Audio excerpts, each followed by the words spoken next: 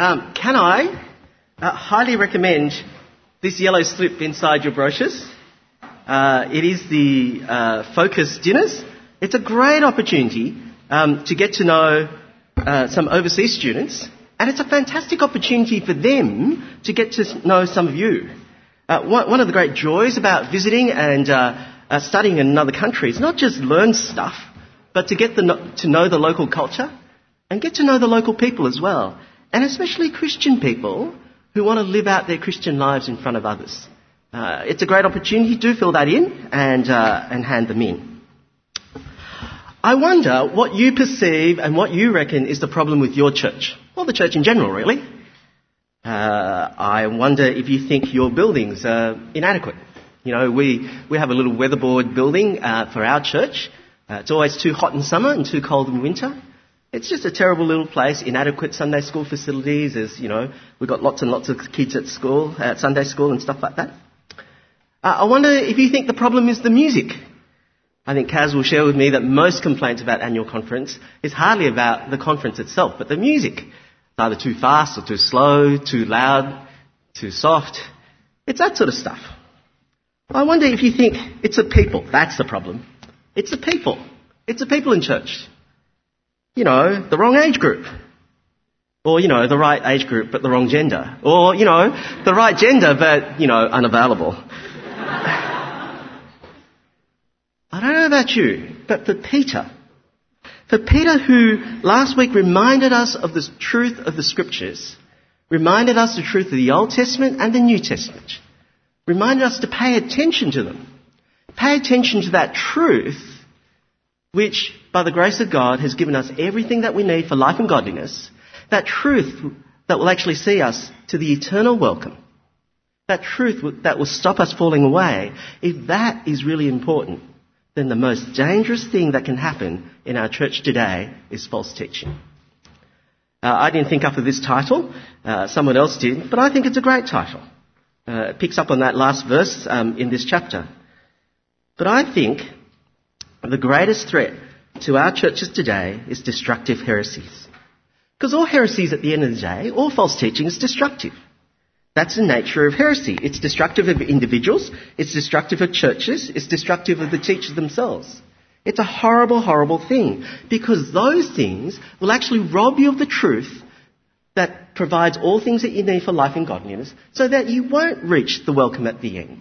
So there is a chance that you'll fall away. It is dangerous. Christianity is built on truth. Truth of the Scriptures. Truth of Jesus being Lord, which probably the only theological point there that you'll see there is that these false teachers deny the Lord who bought them. Deny Jesus who's the Lord who rescues people, who redeems people. Other religious systems, well, truth doesn't really matter. My dear neighbours across the street actually belong to the Baha'i faith. And I love them dearly. They're great neighbours. But part of the problem with talking to people in Baha'i faith is just really difficult to have a decent conversation. Because they believe that the world's major religions are actually successive stages in the ongoing revelation of God. They believe that all religions come from the same source and have the same essential purpose, to guide and educate the human race. So they think they have this superior view that assimilates all different religions, all different views. They don't care about false teaching or true teaching. They just care about unity. So every time I talk about Jesus being Lord, who's actually historically died and rose again and it meant something, well, it's just assimilated in their system.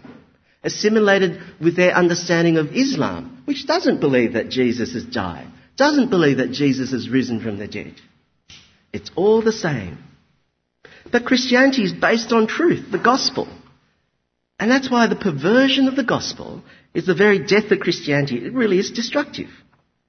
And so Peter says, false teachers have been with us, they are amongst us, they will be with us. Last week we finished with this, and we have the words of the prophets made more certain, and you will do well to pay attention to it, as to a light shining in a dark place, until the day dawns and the morning star rises in your heart. Above all, you must understand that no prophecy of Scripture came about by the prophet's own interpretation.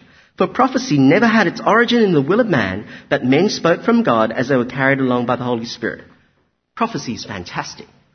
But then somehow our translators have put in a lovely title, a new chapter heading. And you think, well, that's all there is to say. No. Because the next verse that comes along is, yes, men spoke from God as they were carried along by the Holy Spirit, chapter 2, verse 1, but there are also false prophets among the people, just as there will be false teachers among you. At the end of chapter 1, we're talking about prophecy that's made certain by the apostolic witness, made certain by that.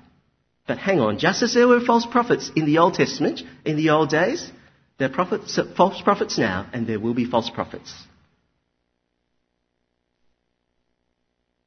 Will you notice, though, the connection between false teaching and false prophecy?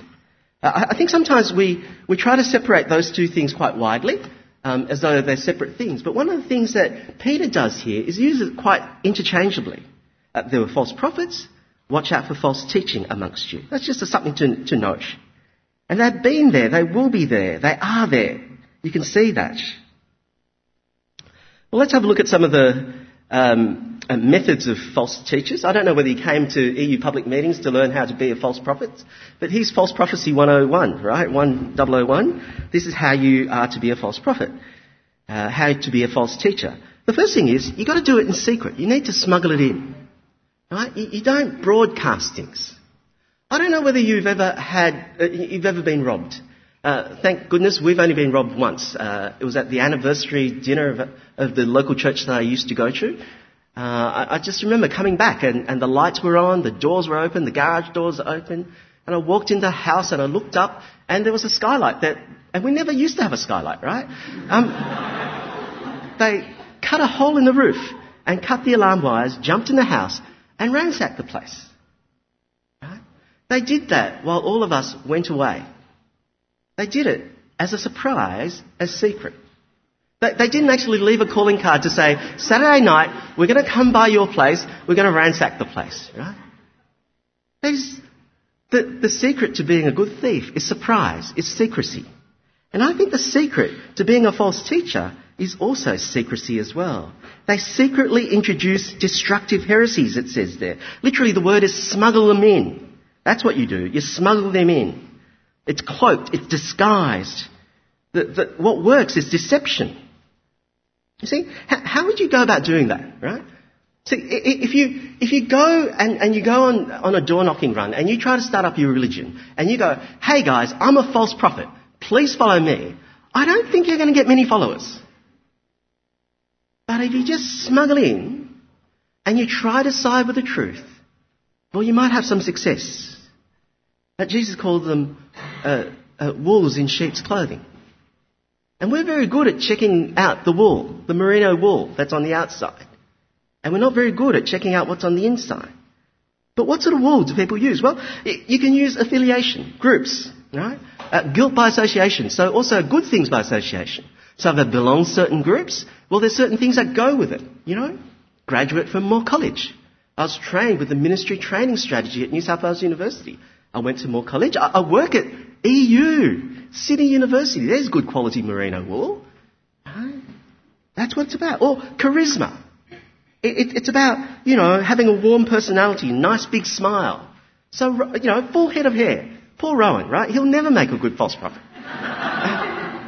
But it's that sort of stuff. Or degrees. Lots of letters after your names. Or even before your names. Or after your names. Whatever it is. Or past reputation. There you go. Here's another way. You just work the system for a good 15 years teaching the truth until you build up a great reputation. And then you just shift from your teaching. And you drag people along with you. I don't say that lightheartedly. One of my favourite Bible teachers in years past was a guy called Roy Clements. A man who worked for the UCCF, the Universities and College Christian Fellowship, sort of like the AFES equivalent in England. Worked as a pastor in Nairobi, in Kenya, built up a huge church there.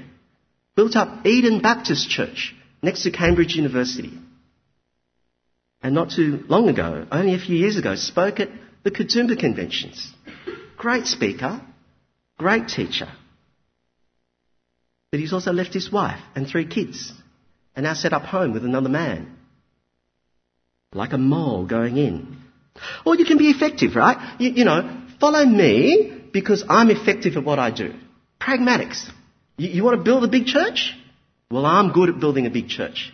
I've got the truth. And it's very hard, isn't it? All those sort of merino wool stuff, all on the outside, sometimes it's very hard to distinguish. Some of it's quite blatant, of course. This man is John Shelby Spong. He comes every few years after he's written a book and does a tour of the world. He's done lots of interviews and lots of funny books. Jesus for the Non-Religious, The Sins of Scripture, Exposing the Bible's Texts of Hate to Reveal the God of Love. He does a whole lot of things. And, he quite openly says that he's against the Orthodox Church. He's trying to produce this new faith, new belief.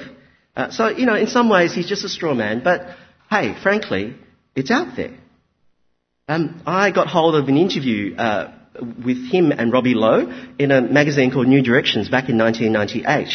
And it says this, right? The interviewer was actually quite open with him. He asked the question, your latest book reads as a total denial of the Christian faith. Spong replied like this, Bishop Spong at that time. It explains why Christianity must change or die. I've written it for what I call believers in exile. He goes on to say, I'm writing for the non-committed, where Christian symbols are not meaningful. I'm an evangelist to church dropouts. I've no objection to traditionalists using symbols, but I try to redefine God in non-theistic terms, like the mystics and the process theologians. Notice, most heretics, most people who pervert the gospel, they often say that they do it for good motives, for evangelism. I'm actually trying to reach out for the lost sheep. That's why I'm changing the message a little bit. Can I say, be careful. If you've got a heart for evangelism, you make sure that you preach the gospel. And not just trying to manufacture the truth so that more people can come in. He goes on to say, God is a human construct, but it points to something absolutely real. God in Christ is the experience. Though the explanations can come from all over the place, we're looking for new words for an old experience. He's using words like God and Christ, but he wants to rewrite the script. I know he says he only wants to modernise the language. That's what he's trying to do. But I think he's actually trying to change the explanation. So the interviewer asks him, so give me some examples of this. Well, the doctrine of the ascension can't survive the Copernican revolution. The discovery that we don't live in a three-tier universe. Darwinism demolishes original sin and the fall of man. We're evolving higher and higher. Therefore, Jesus as a sacrifice for sin, well, that makes no sense. It's a repellent image. Jesus is not Redeemer, a rescuer, but God calling us to a deeper and fuller humanity beyond divisions. You get the picture, don't you? It's not modernising the language here. You remove the fall, you remove sin, you remove the cross, you remove ascension, redemption, in the name of evangelism. Everything that we hold on to in the gospel is taken away. Verse 3 goes on and says that they not only secretly smuggle things in, they not only deny the sovereign Lord who purchased them, who bought them, they're full of greed, exploitation, and they've made up fiction. The time's a little bit beyond us. I was going to show you a little clip from A Current Affair. That great piece of journalism. So I'm sorry about that. But it was just a shortened version of another piece that they did, not they did, but the ABC did with Chris Masters, exposing the Brisbane Christian Fellowship and the Melbourne Christian Fellowship that's been around the place. About the sort of greed and the exploitation and the made-up stuff that goes on. Last weekend I took my kids to Thomas the Tank Engine. Which is fantastic. But across the other side of town was the Mind, Body and Spirit Festival. I don't know whether you guys are familiar with that in the Darling Harbour. Lovely pieces of fiction that goes on. Omens and oracles, learning the secret language of spirit. Throughout all time there have been beings who are oracles, human and otherwise, and divination is growing in its use and significance as we approach 2012. In this amazing seminar, we'll learn the history of oracles in this planet and beyond. Lucy will take you from the ziggurats of Samaria to the groves of the Druids, to the oracles of Delphi, and through the prophecies of John Dee, Mother Shipton, and Lakota people. Through an understanding of the omens and oracles, we will learn to speak the language of spirit and explore our current earth changes to help us all understand and acknowledge the deep significance of our world and the work we're doing. And there's stuff about crystals and mysterious orbs and psychic spoon bending and Egyptian alchemy and all sorts of stuff like that. Many years ago, back at Sydney University when I was in first, second year, there used to be on a group called SCUM. There used to be a group on campus called SCUM, the Sydney Church of Christ University Ministries. They used to go around talking to people, asking them whether they'd like to join a Bible study group. Fairly innocuous, fairly mild, but it was a trap, an easy in, but they ended up doing cultic things. Margaret Singer is a researcher into cults. She's actually the emeritus professor of psychology at the University of California. And she's written a lot about cults, about the sort of things that they do and how you actually see cults. There are things like control over time. As you join a group like the Sydney Church of Christ back in those days, every minute of your day is organised for you. You'd wake up at 6 o'clock in the morning and there's set quiet times for half an hour. You've got to do certain things and do a whole lot of other things and duties at home. And then you do your normal work like universities, but you need to make sure that when you come home from university, there's a certain list of names that you're going to follow up that evening. And that evening you make those phone calls and you report back to your house leader of what those phone calls were like. And then you do other things. And then the weekends were organised for you as well, because who you go out with was also organised for you. Total control over time, so that there's no sense of your own time, your own sense of processing your own things. Creating a sense of powerlessness. You're asked to leave your home, all in good reason, of course, because, you live further away than most people, half an hour away, so you ought to move closer to the university. But let's set up these households. Let's remove the social contacts that you're familiar with, family and friends. And we'll create that for you. And let's set up systems of rewards and punishment to actually suppress your old behaviour and encourage those new ones. Because, we welcomed you with love bombing and making you so welcome. And those deep psychological needs we've met for you right at the beginning. And if you want more of it, will you do what we say? And if you want us to keep on accepting you, you become what we want to do. And there's often a closed system of logic and authoritarian structures where you're told what to believe. You're told what to believe. There's no room for questioning. You're not allowed to ask questions because then you get victimised. How dare you question our leader? And slowly, unaware of what's going on, they move you on to greater dependence and greater dependence on them, losing your financial backing, losing your social backing. All sorts of things like that. Now, by the grace of God, they're not here on campus anymore. Because of the forced quiet times that they used to have, one of the leaders of this movement back in Boston in the International Churches of Christ actually read the scriptures and understood the grace of God. And actually wrote the 95 Thesis like a Luther and posted it on their website. And today, the International Churches of Christ doesn't exist as the old International Churches of Christ. But boy, I tell you what, when I was in first year, this was very appealing.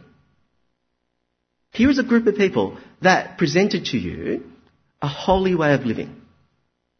Here's a group of people that told you, here's the secret to Christian life. This is how you can make a go of it. We just need to control your life a little bit and organise it for you. I tell you what, if I met up with them, I probably would have signed up. Be careful. They're greedy, they exploit, and they're full of fiction. And we sort of go, well, God, why aren't you doing something about it? Well, the passage actually beforehand says that their destruction will come swiftly. That is, God isn't going to let this go on forever. Judgment will actually come. But you say, what's the delay? Well, I hope you'll come back next week. Because chapter 3 actually explains the delay of why that's happening. But before he goes on, he comes with this incredible sentence that goes from verse 4 to verse 9. It's actually an if-then statement, if you have a look at it, verses 4 to 9. Except there are 4 ifs before a then comes. Normally, most people say, if something happens, then something happens. Well, Peter goes, if, then it comes. And it's actually quite helpful the way that the New International Version, at least, has set it out for us. He starts off saying, for if God did not spare angels when they sinned, but sent them to hell, putting them into gloomy dungeons to be held for judgment, It says, if God didn't spare the angels in verse 4, that's referring to Genesis chapter 6, referring to 1 Peter 3, referring to Jude 6.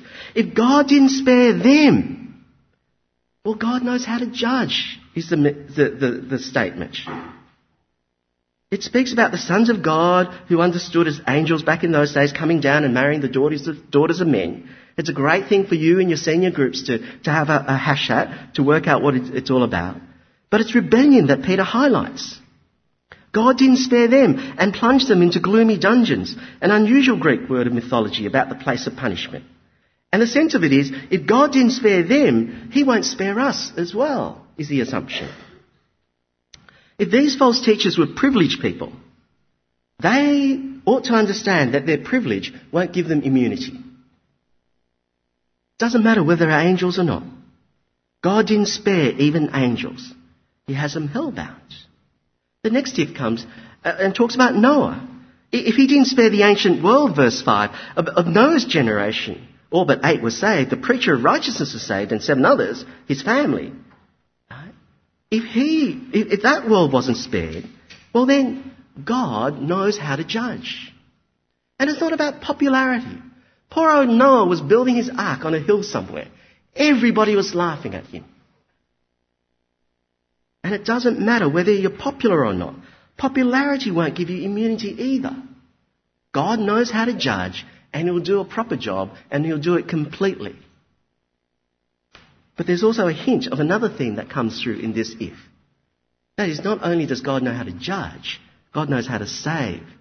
Rescues Noah and his family. There's another if.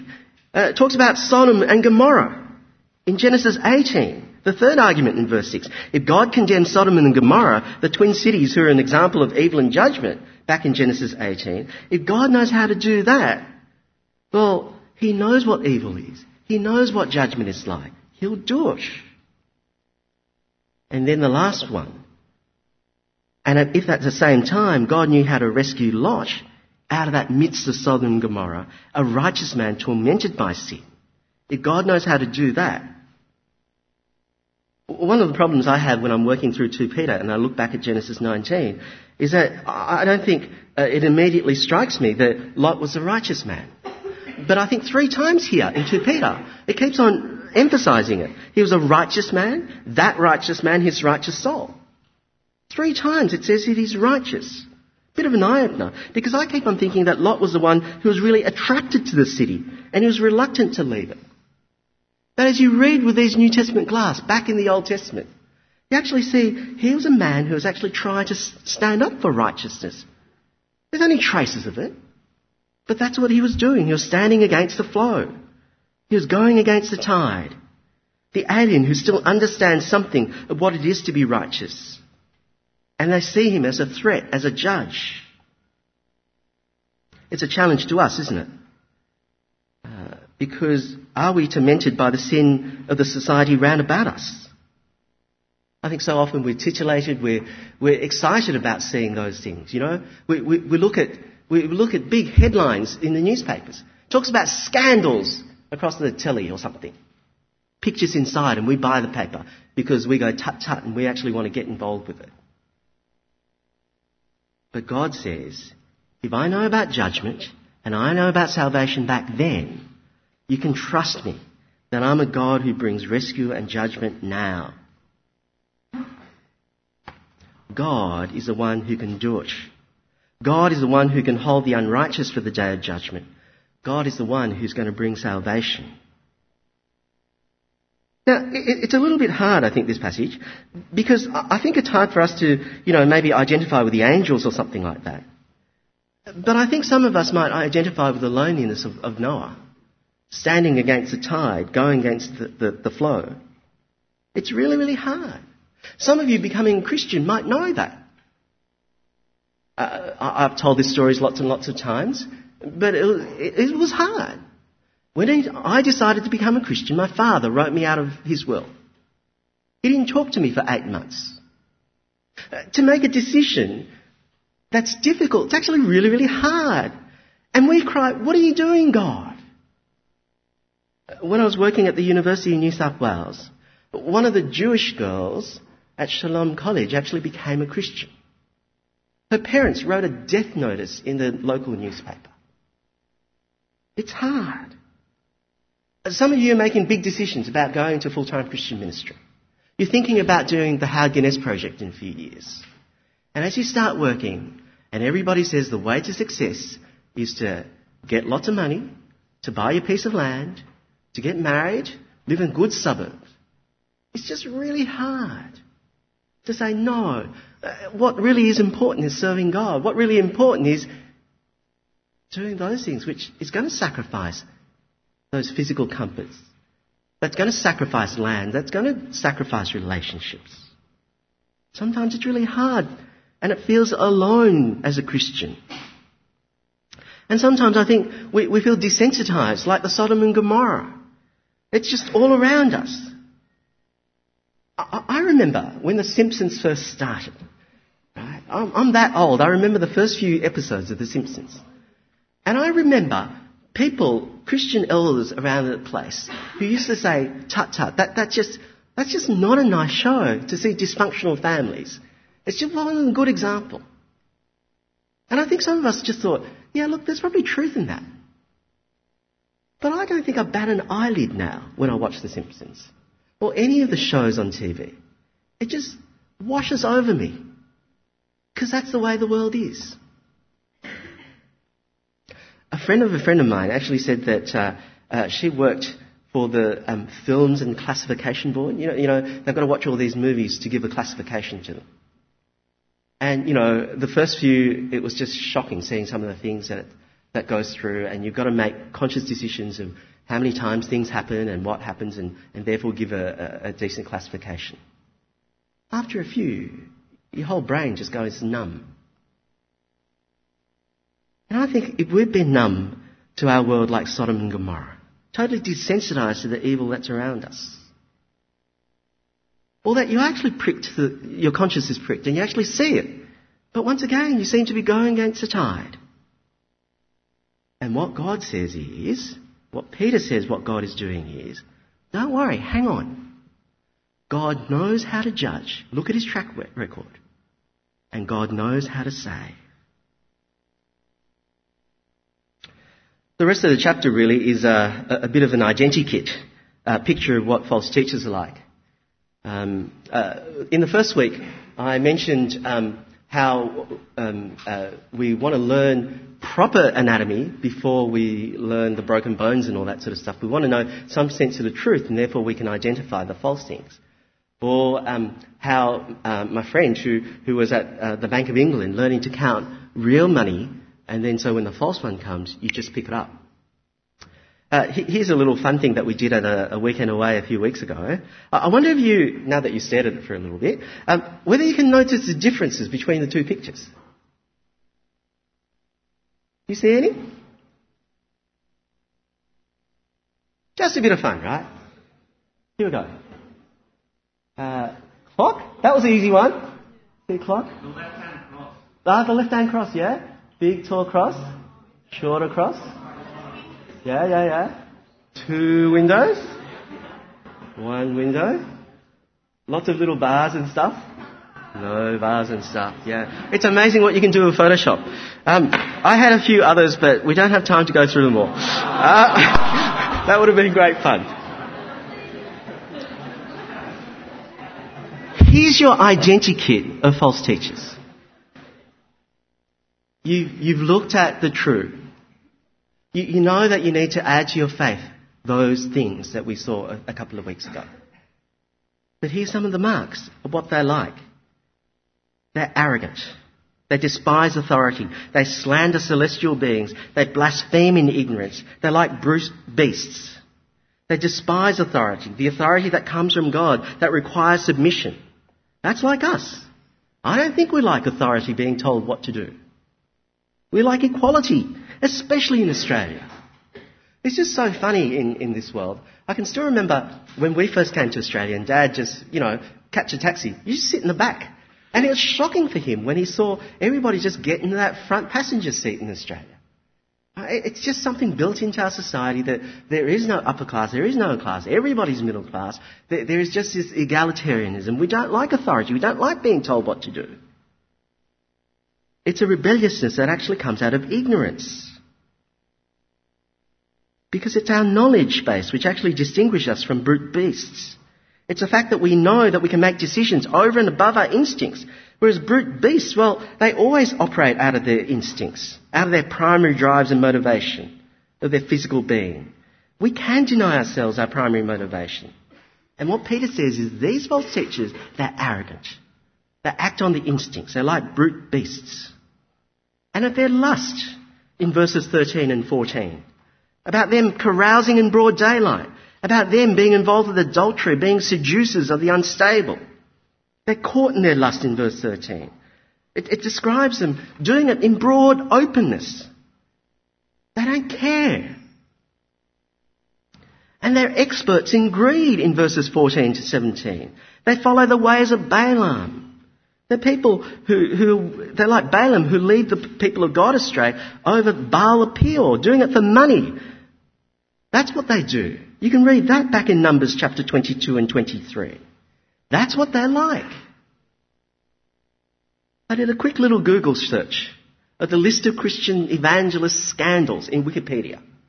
It's terrible, dating back, and I'm sure it's not all of them. Here's just some of them, but here the whole stack of them in the last few years, going up to 2008. And it's just an indictment. It's just terrible, the sort of things that can happen. Trapped by sexual temptation, trapped by greed, they become false teachers.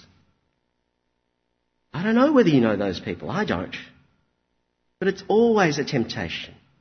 And I plead with you that you pray for the leaders of your congregation, leaders of your churches, leaders of your Christian group. That God may deliver the leaders out of the temptation of greed and of lust. Because it's terrible. It ensnares. But that's the mark of a false teacher. To acting out of their instincts of greediness and lust. Apparently, just a couple of years ago, the Internal Revenue Service, the IRS in America, was just going through a whole list of evangelists, of their greed and their problems. Why they're driving around with Rolls Royces and having multiple properties, ranches all over the place. The misappropriation of funds, as well as all the sexual impropriety that goes on. Another mark, they're empty. They promise much but deliver little. They're like springs without water, a total waste of time. Mist driven by a storm. I don't know whether you remember the drought that we've been having the last couple of years. It's sort of broken now. But I live in the city, and we have a veggie patch. And just, the times when the clouds come over and no rain comes, it's just really annoying. There's just a sniff of a promise. Oh, maybe it's going to rain. Maybe our veggie patch will actually grow. But back in a dry land, the way it's described, it's like clouds that are driven by a storm that don't deliver. Like so many cults. They promise lots. Promise that if you undertake this cult's course, that you can regain perfect memory. And you just pay lots and lots and lots and lots of money so that you'll forget that you paid lots of money to regain your perfect memory. Or Rousseau, who wanted people to go back to naturalism and just be free people, free from institutions and structures, and live freely, to be degenerate like him. Or the permissivist society that actually says, hey, we want no censorship, we want freedom of expression, that's what it's about. So let's set up a porn industry because it's right to have a freedom of our expression. There's freedom promised. And yet what I see now is people who are slave to pornography, especially men, on the internet and also other places. Much promise of rich, wealth, freedom, and yet what I see is people utterly addicted to pornography. The hard thing about this passage is that there are no real imperatives. There's no commands, this is what you ought to do. So whatever I tell you now, it's an implication from what we've learnt.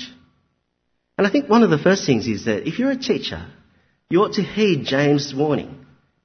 In chapter 3, verse 1, not many of you should presume to be teachers, my brothers, because you know that we who teach will judge more strictly. Work hard at it. Make sure you're teaching the truth. But for us who are hearers, all of us, I guess, who are hearers, how do you make sure that you are going to be on your guard? Or you can be super clever, I guess. You can be so intelligent that you can just pick it up right away. I think the way that we can be on our guard is by good preparation.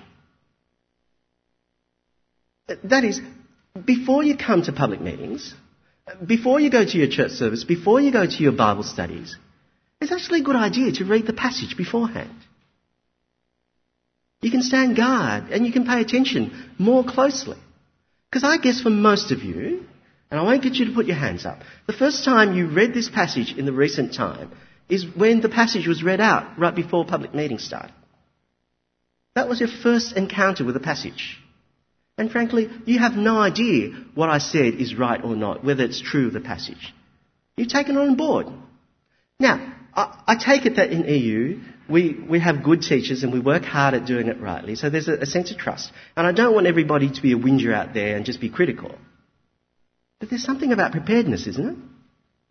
There's something about taking good notes so that you can talk about it and review it afterwards and talk with your friends. This is one of the reasons why I think it's such a great idea that the senior studies go parallel with these talks. I'm so glad of that we've got a chance to debrief and talk with one another. But I guess we ought to be doing that over afternoon teas on any occasion. What did you learn? Did you think it was right? What was that stuff about Balaam? Oh, what was Michael pointing to about those who are bought, denying the Lord who was bought? I heard that, the limited atonement argument, that's pretty close to that verse. There's something in there. And discuss it and think about it. Now, for some of you, that comment just went straight over your head. But it's good to sit down and think about it and talk about it. Take notes. Use your critical thinking. That's what we're on about. We're not a mind-controlled cult here. I don't want you to believe because you come to public meetings and someone up the front says it. You're here to use your critical faculties. That's what university is about. You critique. And if you're a visitor here today, I hope that that's what you find the EU is like. It's not a place where people just say, you've got to believe this. But here you are. You've got freedom and a chance to investigate openly, without pressure, to make a decision for yourself. But I guess at the back of all this is that we can trust God, who holds on to the righteous and who knows how to punish the ungodly. Let's pray together. Our Heavenly Father, we do thank you so much that you're a God who's true to your character. That in the past, we've seen your acts of judgment, that you hold the ungodly accountable. And yet, dear Lord, that you're a God of salvation, that you hold the righteous close to you. Father, in the midst of the false teachers that might be around us, we want to claim your character, that you're the God of mercy who will save, and that you're a God of justice who will judge. And we pray this in Jesus' name. Amen.